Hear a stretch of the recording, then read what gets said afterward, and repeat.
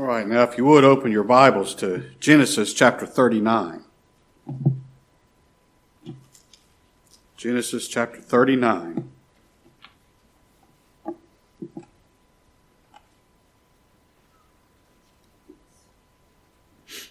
We'll begin reading in verse 7.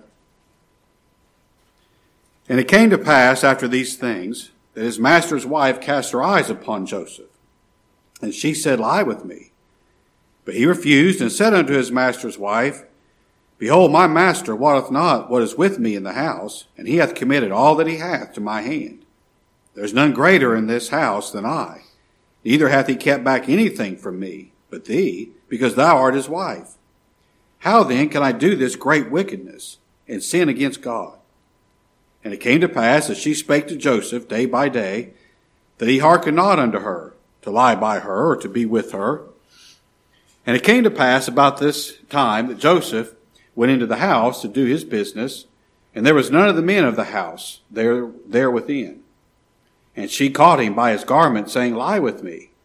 And he left his garment in her hand and fled, and got him out.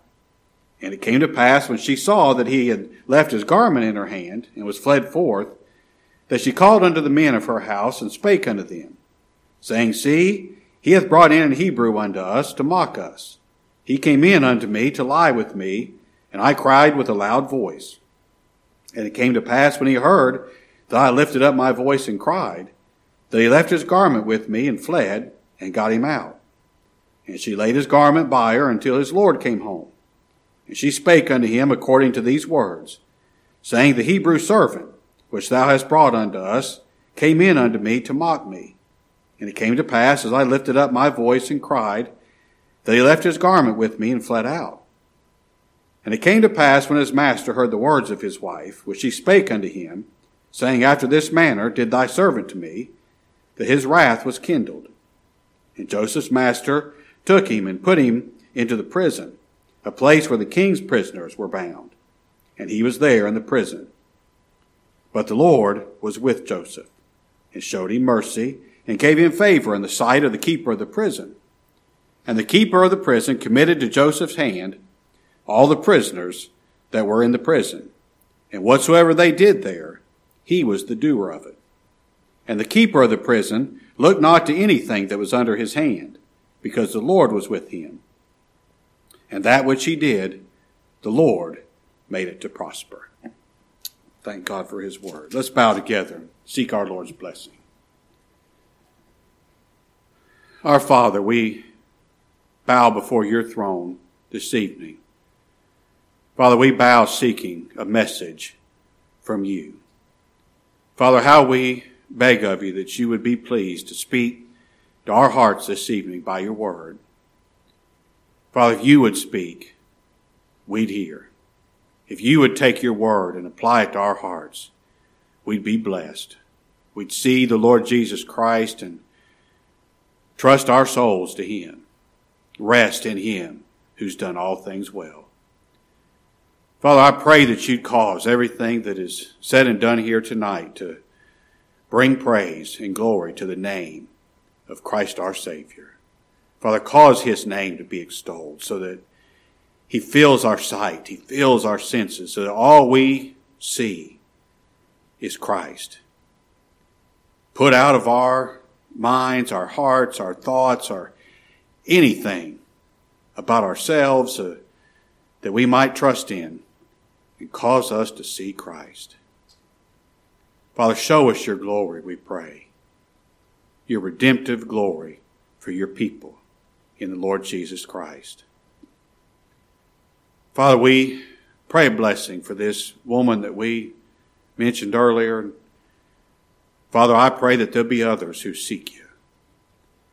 Father, in this wicked, wicked day in which we live, how we beg of you that you'd reach your mighty hand down, stir the hearts of people, and turn their hearts to thee. Cause them to seek thee.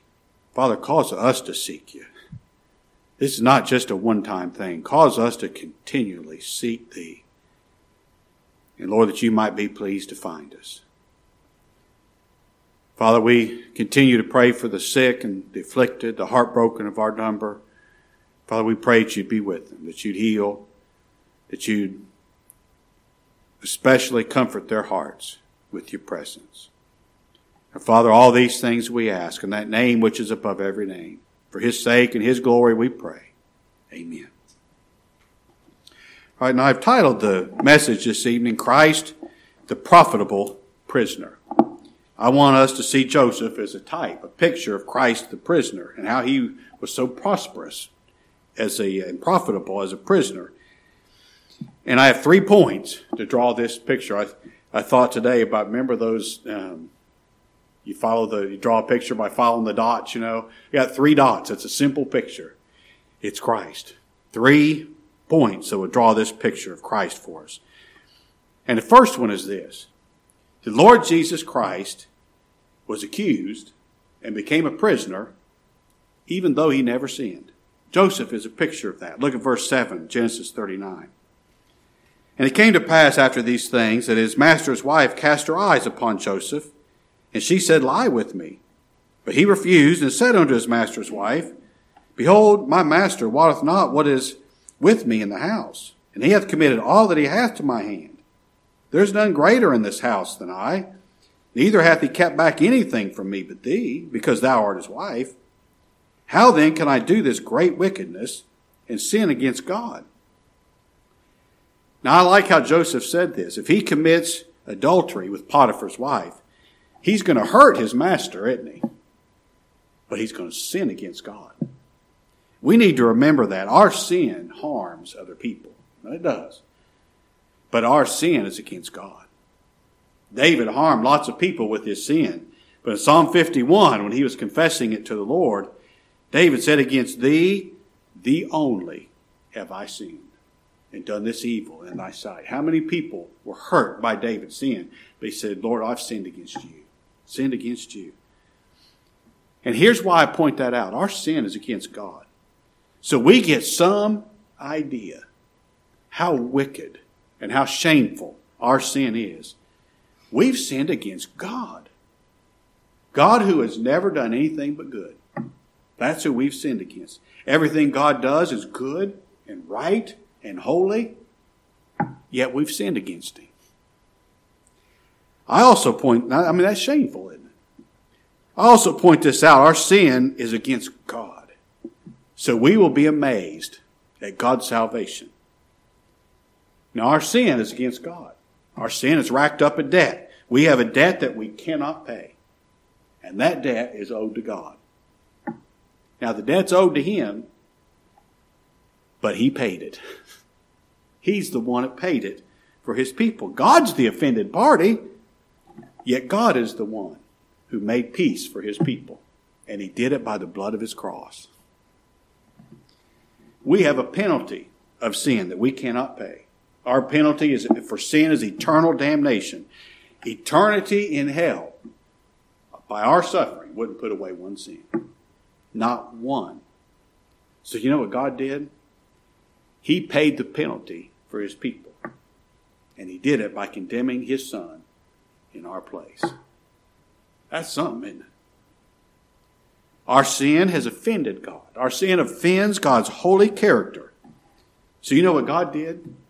He took the sin of his people and made it his. Made it to be his sons. And he made his people what he loves. He made them holy and righteous so they'd be accepted in his holy presence. God did that for the people who sinned against him. Now that's amazing, isn't it? That is amazing. And as a man, the Lord Jesus Christ, you know this, he never sinned. He refused to sin because his sin would be against his Father. He loved his Father. He was determined to honor his Father. His Father trusted him with all of God's glory. The Father trusted him to redeem his people from their sin. And the Lord Jesus sinned even once. That purpose would fail. And God would lose all of his glory. And the Lord Jesus Christ refused to sin against his Father because he was determined to glorify and honor his Father. And this thing went on. Look at verse 10. It came to pass as she spake to Joseph day by day, that he hearkened not unto her, to lie by her, or to be with her. You know, this thing with Joseph going on, it wasn't a one-time thing. He didn't refuse her once, and she said, Potiphar's wife tempted Joseph every day. Day after day after day, this went on. Yet Joseph still refused to sin against God. He refused to hurt his master and commit adultery with this woman. Now, what a good picture of our sinless Savior that is. Our Lord was tempted in all points, like as we are, yet without sin. As a man in the flesh, he went through everything that we go through without sin. You and I fail every single time we're tempted. Every single time. And the temptation doesn't have to be hard, does it? I mean, just the slightest temptation. And we sin because that's what we are. But our Savior was tempted. He was tested every day of his earthly ministry. And he never sinned one time in thought, word, or deed. He's this perfect, sinless man. The God-man. He's the sinless, holy Savior of sinners. But, here's the second point. The sinless Savior still became a prisoner of God's justice. Look at verse 11.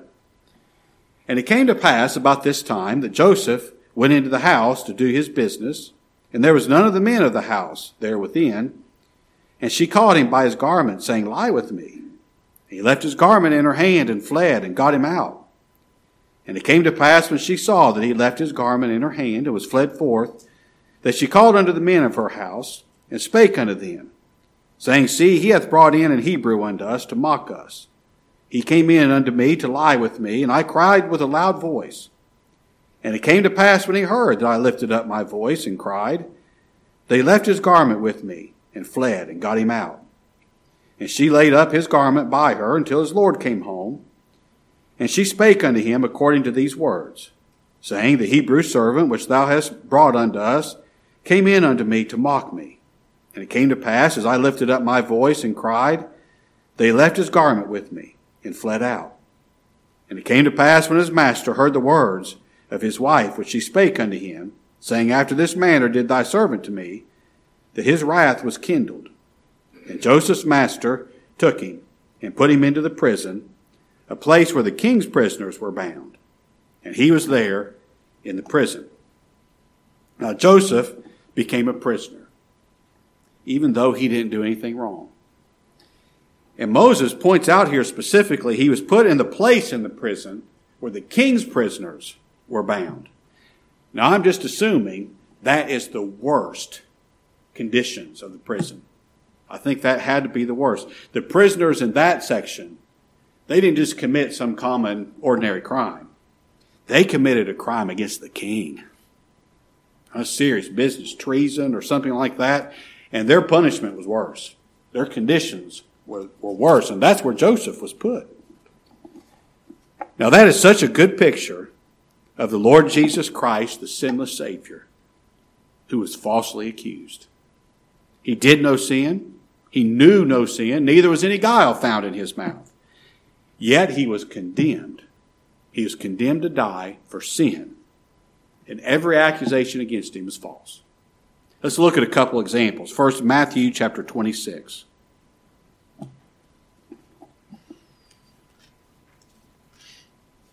Matthew chapter 26, beginning in verse 59. Now the chief priests and elders and all the council sought false witness against Jesus. They knew they couldn't make any accurate, true charge stick to him, so they sought false witness against Jesus to put him to death, but found none. Yea, though many false witnesses came, yet they found none. At the last came 2 false witnesses. And they said, This fellow said, I'm able to destroy the temple of God and to build it in 3 days. Now, when Matthew says here, they found none, what he means is they didn't find anybody telling the same lie. They had lots of people willing to lie on the Lord, but no two lies agreed. And if you're going to condemn a man to death, you got to be by the mouth of 2 or 3 witnesses. Somebody's lies got to match up here. And look how easy it was for them to find people who were willing to come make false accusations against the only holy, righteous man who ever lived. They found plenty of people willing to come lie on him. Now that just shows you our nature. That shows you how depraved and wicked and how far gone our nature is. And our Savior endured that, those false accusations. And he still went ahead and suffered and died for his people. Now that's the difference between his character and ours, between his nature and ours. Now read on, verse 63. But Jesus held his peace. And all these false accusations against him, he held his peace. And the high priest answered and said unto him, I adjure thee by the living God that thou tell us whether thou be the Christ, the Son of God. Jesus saith unto him, Thou hast said. Nevertheless I say unto you, hereafter shall ye see the Son of Man sitting on the right hand of power and coming in the clouds of heaven. Then the high priest rent his clothes, saying, He hath spoken blasphemy. What further need have we witnesses? Behold, now you've heard his blasphemy. What think ye? And they answered and said, He's guilty of death. Now the accusation that stuck against the Savior was this. He said he's God. All those false accusations, and then there's this one. This accusation was not a false one. It's true. He is God. The man, Jesus of Nazareth, is God. He is God. He's not God decaffeinated. He's not God watered down. He is God.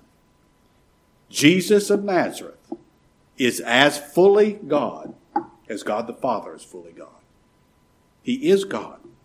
And I love that. I love the truth of that. I love to think about that. I love to think that the Savior that I trust is God. Now, since he's God, he can't fail to save. That's why I love thinking about this.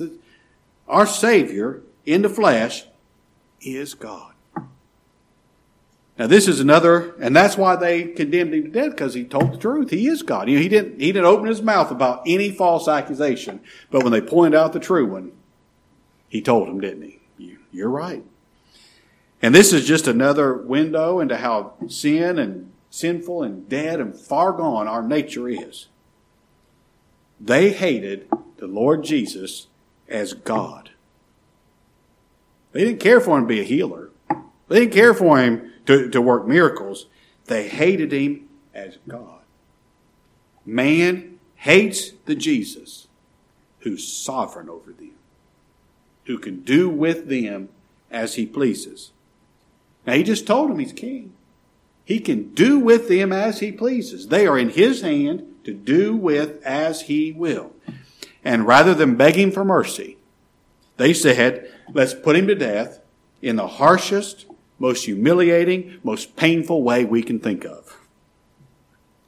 Now that's our nature that is on full display at the cross. Yet Christ died for his people anyway. That's amazing, isn't it? You just keep drawing these contrasts between the nature of Christ and you and me.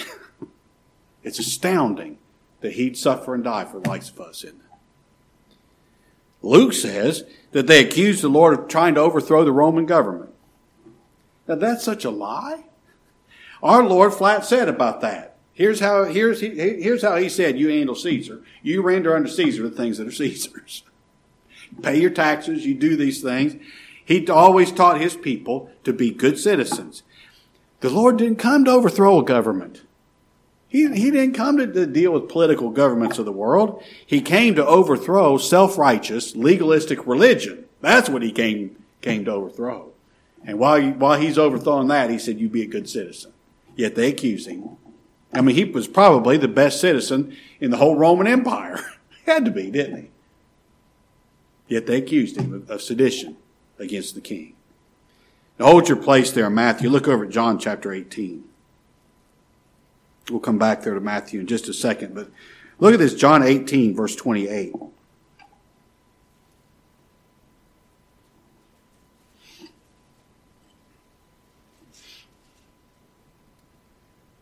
Then led they Jesus from Caiaphas unto the hall of judgment, and it was early.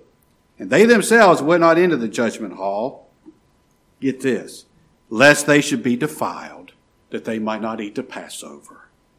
So Pilate went out unto them. I always wonder, Pilate, why didn't you just tell them go home?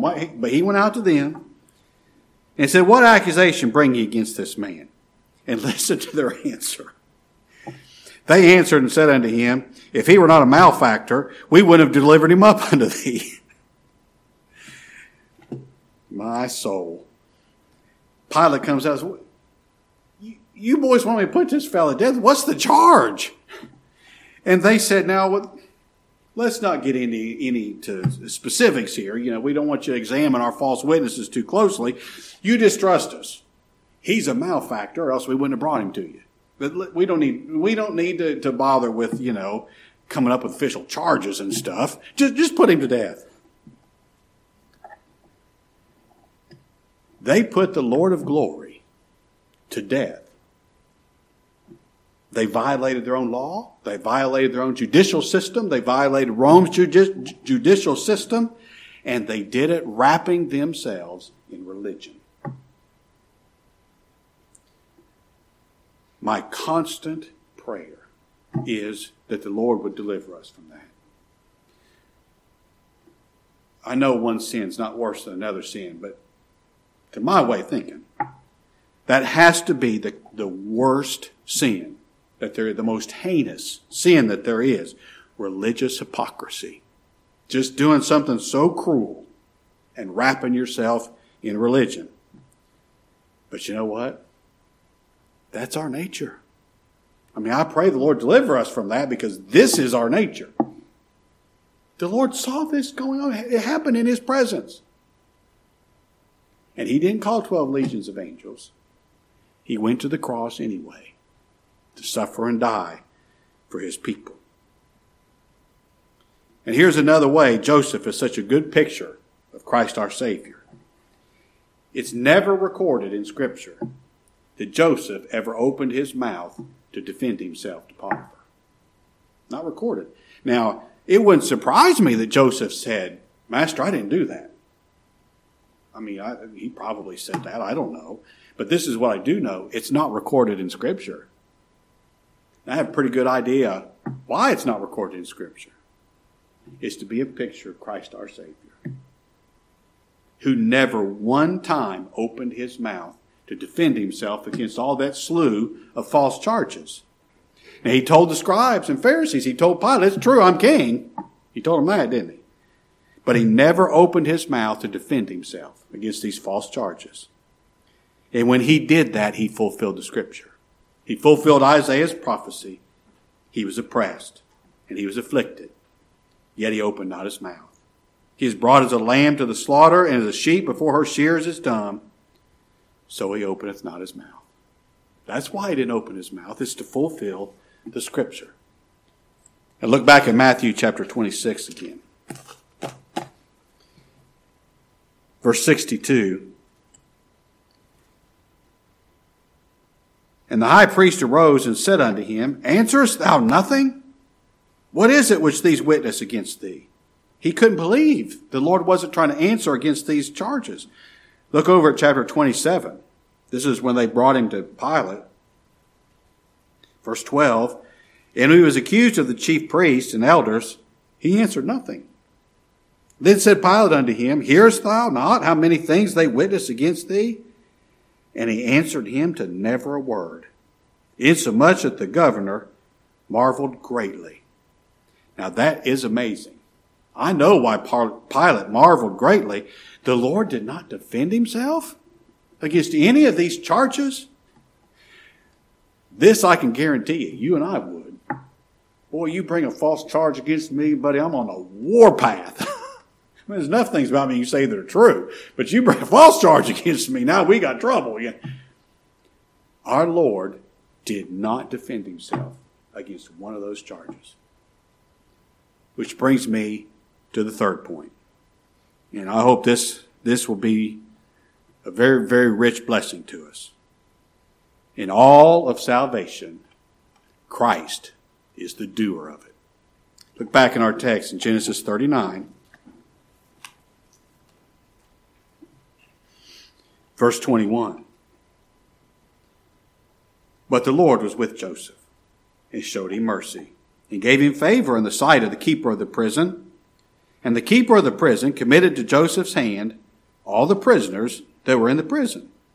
And whatsoever they did there, he was the doer of it. And the keeper of the prison looked not to anything that was under his hand, because the Lord was with him. And that which he did, the Lord made it to prosper. I don't know how you could say that about any other prisoner. He's a prisoner, but everything he did still prospered. That happened as a picture of Christ our Savior. You know, Joseph, this man's something else. He keeps making life easier for all of his bosses. Even back to his father. He made life easier for his father. He made life easier and better, more profitable for Potiphar. And now for the keeper of the prison. Potiphar just turned everything over to Joseph. So much so he didn't know what he had.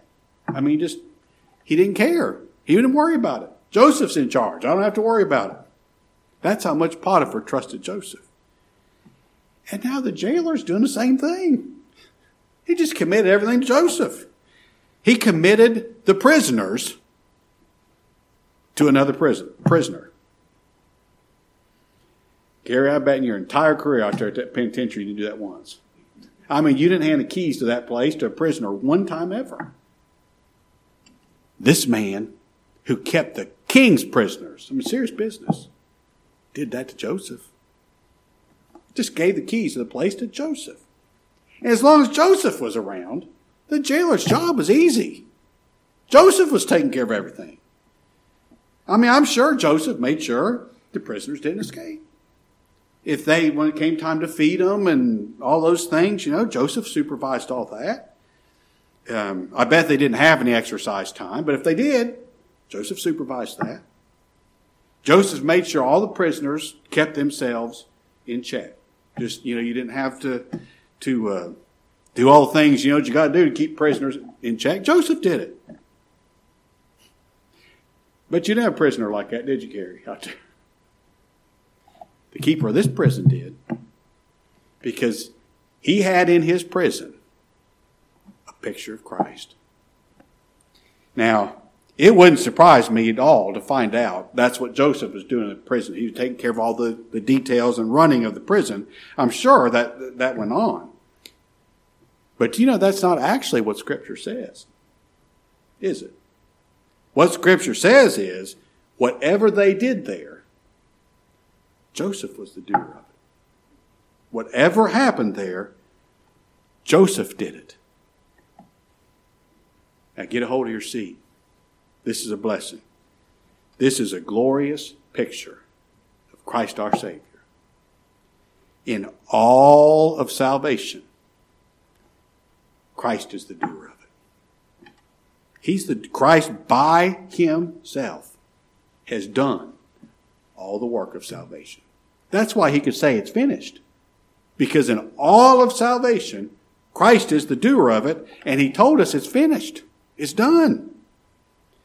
Now let's go back for just a moment and think about Christ not defending himself against all these false charges. Do you know why he didn't defend himself against those false charges?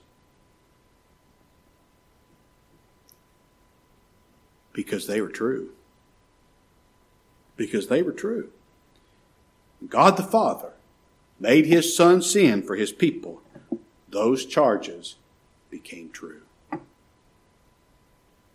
Everything I did was charged to him, so that Christ became the doer of them. Now I want you to listen to me. Listen to me very, very carefully on this. I want this to be crystal clear in our minds. When the Lord Jesus Christ was made sin, he was not made a sinner. Not in any stretch of the imagination. Our Savior never committed any sin. Never. Scripture says he was made sin. He was made sin itself. Not that he was made a sinner. That's what Scripture says. So our Savior, even though he was made sin, he didn't have any sinful thoughts and sinful desires and hateful things going through his mind about his Father. He never sinned. He's the sinless sacrifice who was made sin for his people. Now, can I explain that so our carnal minds can understand it? Absolutely not. And you beware of anybody that says they can. This is just what God said he did. Now, whether I understand it or not, that's what happened because that's what God said he did. When Christ was made sin, the sin of his people became his sin. Now, I open the service telling you how important the Word of God is. Let's see if we find that in God's Word. Look at Psalm 40.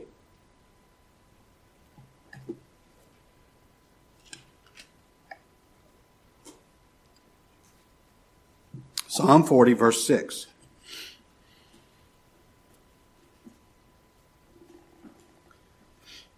Sacrifice and offering thou didst not desire. Mine ears hast thou opened. Burnt offering and sin offering hast thou not required. Then said I, Lo, I come. In the volume of the book it is written of me. I delight to do thy will, O God. Yea, thy law is within my heart. Now, there's no question in anybody's mind here is that this is the Savior speaking.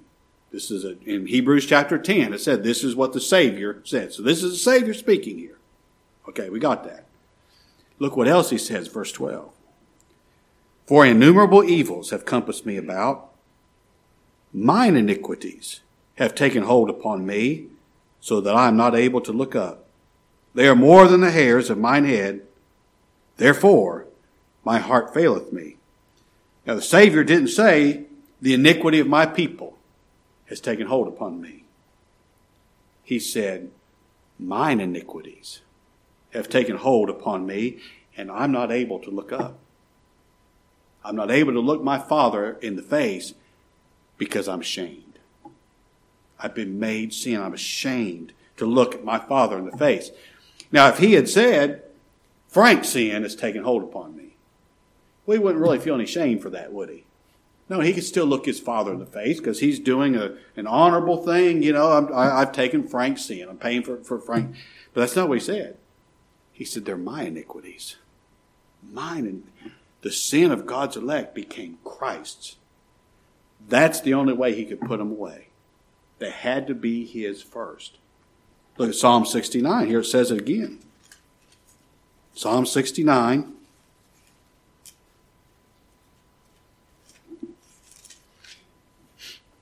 Verse 4. Well, verse 3. I'm weary of my crying. My throat is dried. He would cry, I thirst. Mine eyes fail while I wait for my God. They that hate me without a cause are more than the hairs of mine head. They that would destroy me, being mine enemies wrongfully, are mighty. Then I restored that which I took not away. Now, no question in anybody's mind here is that that's the Savior speaking. That's Christ speaking there from the cross. Look what else he said, verse 5. O God, thou knowest my foolishness, and my sins are not hid from thee. The Savior didn't say, Father, you know the foolishness of my people. He didn't say the sins of my people are not hid from thee. He said, you know my foolishness, and my sins are not hid from thee. The sin of God's elect truly became Christ, so that he became guilty of them. Not legally, not just in a paperwork, kind of fashion, but actually, he was numbered with the transgressors. The Father, the salvation that we have in Christ is going to be just. It's going to be legal. It's going to be holy. It's going to be merciful and gracious and loving too, isn't it? But it's going to be just. It's going to be holy. So at the cross, the Father did not put an innocent man to death because that would be unjust. If the Father put an innocent man to death, then all of salvation is based upon an unjust transaction. The Father put a guilty man to death. Christ became the doer of the sins of his people. And when he took those sins in his own body on the tree, now he can shed his blood to put them away. The Lord Jesus Christ put those sins away, the sin of his people, by the blood of his sacrifice. And when he did that, he earned a salvation for his people that's just. And if it's just, if it's holy, if it's right, if you can never poke a hole in it, it can never be lost. That's a prosperous prisoner, isn't it? See, in all of salvation, Christ is the doer of it. He became the doer of the sin of his people so he could give them his righteousness. He, the Father, who made him who knew no sin to be sin. He made him sin for us who knew no sin, that what? We might be made righteous. Not just declared righteous, made righteous. Made the righteousness of God in him. The Lord Jesus Christ was made what he was not, so he could make his people what they're not. He could make them righteous. Christ made his people righteous by his obedience to the law. When Christ obeyed the law, every one of his people obeyed it too, because they were in him. Obeying the law in him, just as surely as we are disobeying the law in Adam, God's elect were obeying the law in Christ. He's the doer of our righteousness. I told the folks at Danville a couple weeks ago, I used to work with a fella. Mark was his first name. And he said this about me. He said, Frank has a keen grasp of the obvious. I guess that's true. Well, here is the obvious. If Christ is the doer of our righteousness, we can never be condemned, because our righteousness is perfect if Christ is the doer of it. Christ is the doer of our holiness. He is become our holiness. He has made unto us wisdom, righteousness, sanctification, holiness, and redemption. Everybody who believes on Christ is holy. Is holy because he's holy. He's our holiness. You can't do anything to make yourself holy, but if Christ is the doer of your holiness, you're holy and can never be condemned. Christ is the doer of our forgiveness. If your sin is forgiven, there's one reason for it.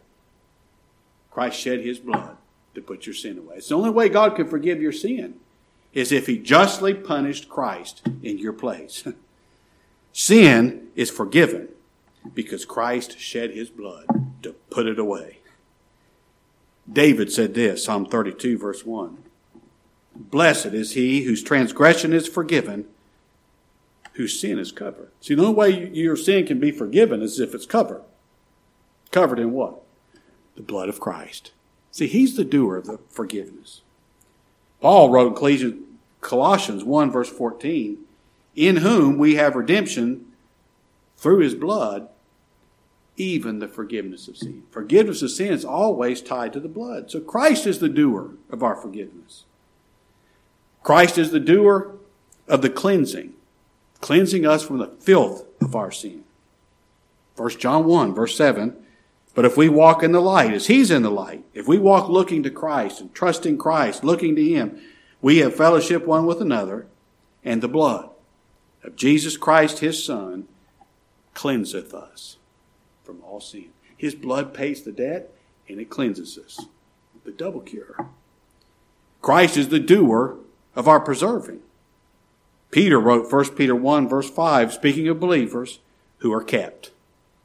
Kept by the power of God through faith unto salvation, ready to be revealed at the last time. Now that's not the Baptist faith or the Catholic faith or the Christian faith or the Buddhist faith. It's faith in Christ.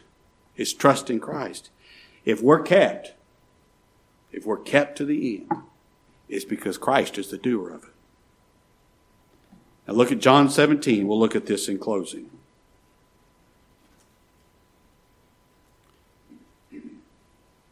One day, real soon, We will be shocked how quickly this day comes. Our Savior is going to come, and He's going to take us out of these bodies of sin and take us to be with Him and glorify us so that we will be with Him where He is. And when that happens, describe all the various sicknesses that you want. Cancer, the mumps, the measles, the pneumonia, the COVID, whatever it is you can think of. That's not what did it. That's not what took this life. Christ is the doer of it. I can show you that in John 17, verse 24. Father, I will that they also whom thou hast given me be with me where I am, that they may behold my glory which thou hast given me. For thou lovest me before the foundation of the world. Every single time a believer leaves this life and goes to the next one, it's because Christ is the doer of it. Because it's His will, His people be with Him where He is. Now that won't take away the pain of loss. It won't take away the sorrow of missing a loved one. But it can still make us right glad, can it? To think this is the will of the Savior.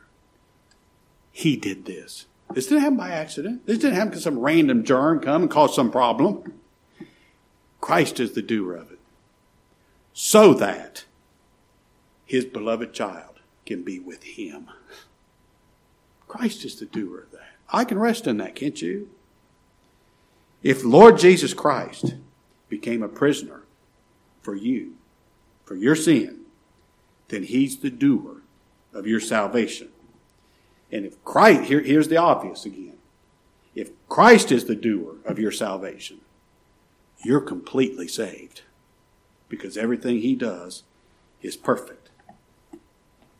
And I'll tell you one more time, in case the Lord calls me home for Sunday, come to Christ.